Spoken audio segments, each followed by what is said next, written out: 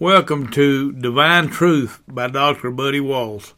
The name of this Bible lesson is Time to Wake Up. Time to Wake Up. The Christian in the day we live has a foe. Its name is sleep. We are living in a time when we are supposed to be watchful. Turn with me, if you would, to the book of Matthew, chapter 25, verse 5. Matthew 25, 5. While the bridegroom tarrieth, they all slumbered and slept. And at midnight there was a cry made, Behold, the bridegroom cometh. Go ye out to meet him. The movie Before the Wrath showed the bridegroom coming at midnight according to the Galilean wedding ceremony they were familiar with. And the bride, the true church of Christ, went out to meet him. That will be the rapture. The people of God had a spiritual drowsiness which has invaded the church. Now, if we are not careful, we will develop this same drowsiness. Now, what could possibly cause this? The earth and the world, our luxuries, our routines, not a faithful church life, not a faithful studying of the Word of God, going through motions and routines. Turn with me, if you would, to the book of 2 Timothy chapter 3, verse 5. 2 Timothy chapter 3, verse 5. Having a form of godliness, but denying the power thereof, from such turn away. Now turn with me to Romans chapter 13, verse 11. Romans 13, verse 11. And that, knowing the time, that now is high time to awake out of sleep, for now is our salvation nearer than we believed. The night is far spent, the day is at hand. Let us therefore cast off the works of darkness, and let us put on the armor of light. Let us walk honestly as in the day, not in rioting and drunkenness, not in chambering and wantonness, not in strife and envying. Put ye on the Lord Jesus Christ, and make not provision for the flesh to fulfill the lust thereof. Turn with me, if you would, to the book of Luke, chapter 21, verse 32. Luke 21, 32. Verily I say unto you, this generation shall not pass away till all be fulfilled. You know we have an appointed time to leave this generation. Do we believe it? It is plain to us we are living in the greatest time of apostasy the world has ever known. The final apostasy. The days of Noah ended in a major flood. The days of Lot with fire and brimstone. And the day we live with the direct judgment of God. How do we know this? Because of what the Bible says once again. Turn with me to the book of Daniel, chapter 12, verse 4. The book of Daniel, chapter 12, verse 4. But thou, O Daniel, shut up the words, and seal the book, even to the time of the end. Many shall run to and fro, and knowledge shall be increased. How much has knowledge increased in this generation? Did you know that knowledge has increased by every 11 to 12 hours, has doubled? It's doubled every 11 to 12 hours. Now imagine that. Eventually, and it won't be long, when you buy a new computer, it'll be outdated the next day. Over the last 50 years, the number of annual patents has increased from about 50,000 to more than 325,000. With over 50 billion electronic gadgets hooked to the internet. It is said there is coming a knowledge tsunami. Sound like the book of Daniel, don't it? A couple of 100 years ago, a horse and wagon might take 6 months to cross the United States. Now you can fly it in about 4 hours. I want to read you some verses in the book of James that tell us what time period we are living in, and then we'll look at something else. James chapter 5, verse 1. Turn to James chapter 5, verse 1. Go to now, ye rich men, weep and howl for your miseries that shall come upon you. Your riches are corrupted, and your garments are moth-beaten. Your gold and silver is cankered, and the rust of them shall be a witness against you, and shall eat your flesh as it were fire. Ye have heaped treasure together for the last days. Behold, the hire of the laborers who have reaped down your fields, which is of you kept back by fraud, crieth, and the cries of them which have reaped are entered into the ears of the Lord of Sabaoth. Ye have lived in pleasure on the earth, and been wanton, or found short. Ye have nourished your hearts, as in the days of slaughter. Ye have condemned and killed the just, and he doth not resist you.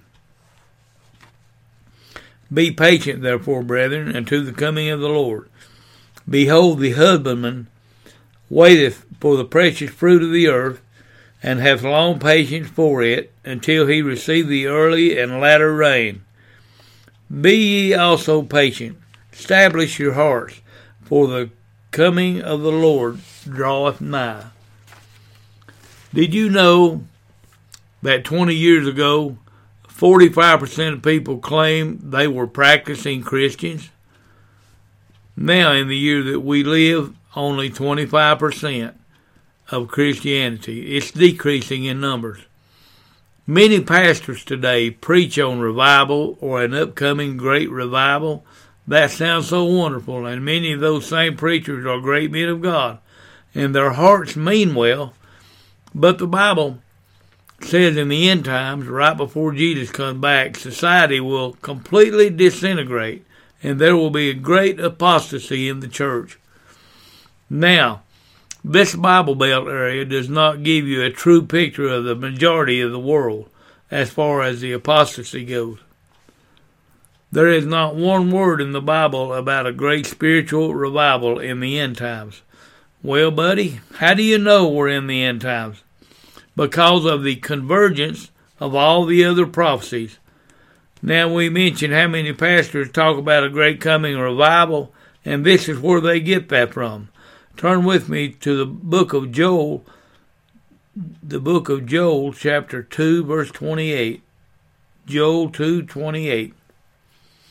And it shall come to pass afterward that I will pour out my spirit upon all flesh, and your sons and your daughters shall prophesy.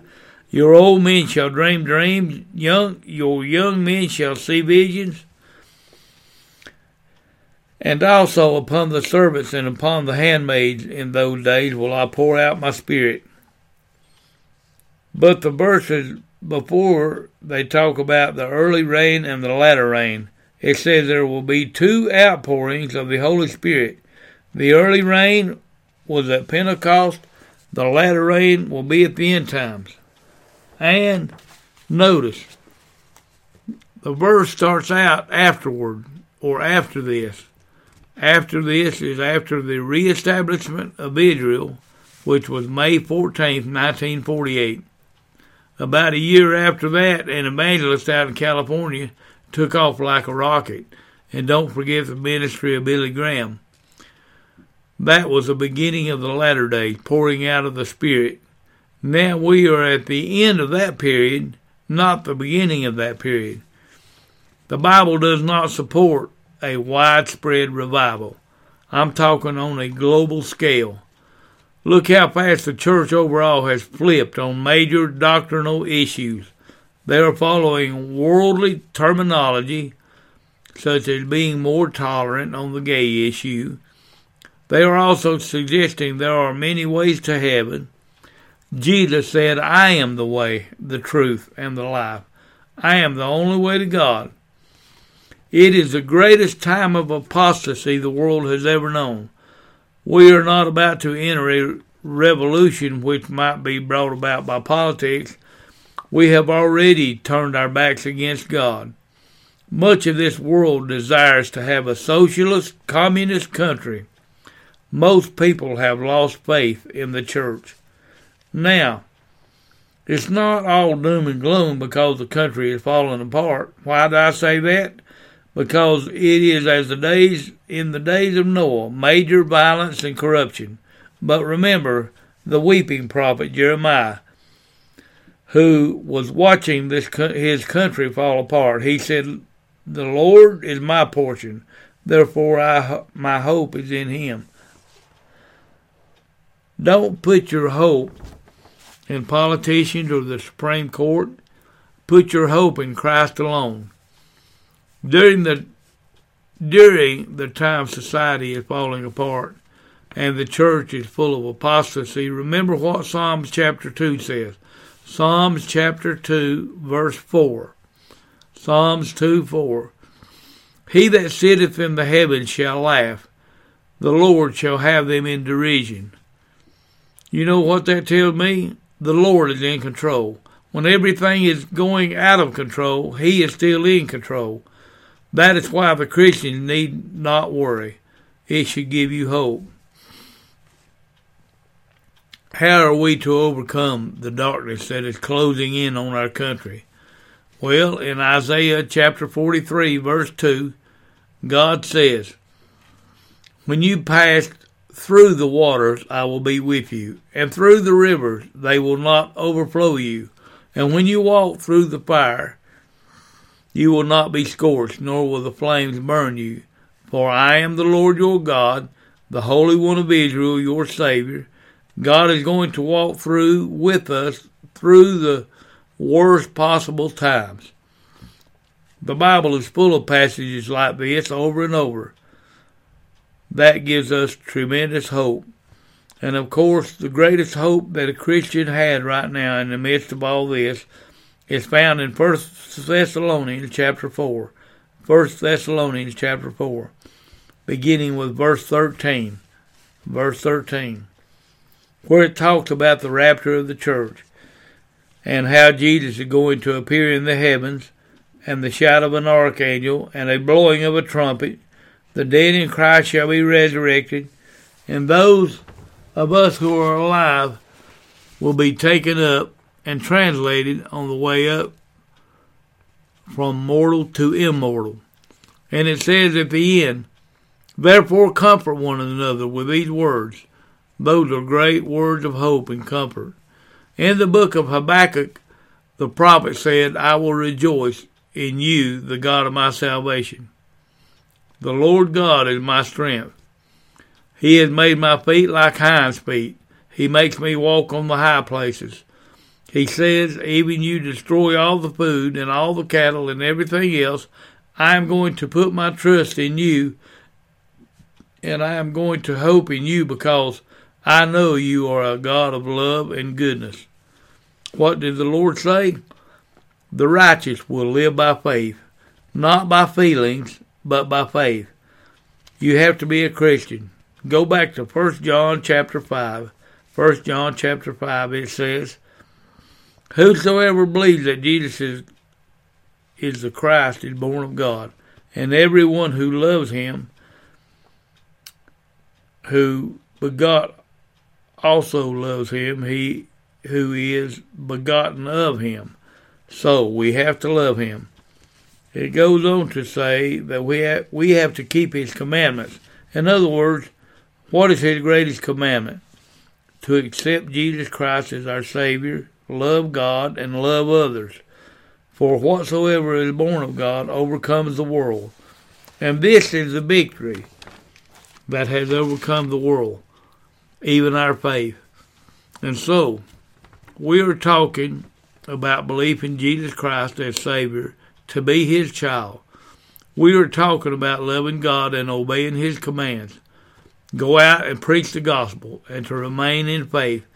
As we just said, the just shall live by faith. That's the definition of an overcomer. That is one of the things about this dark period we are in right now. As it gets darker and darker, He says the light of Jesus shines brighter and brighter. And more people we can bring to the Lord if we focus on preaching the gospel and not on preaching social justice and things like that. Alan Jackson sings a beautiful song. Turn your eyes upon Jesus. Look full in his wonderful face, and the things on earth will grow strangely dim in the light of his glory and grace. My, my. You know, when you're looking at the majesty and wonder of God, then all this nonsense, this chaos, these troubles seem to fade away in the light and glory of God.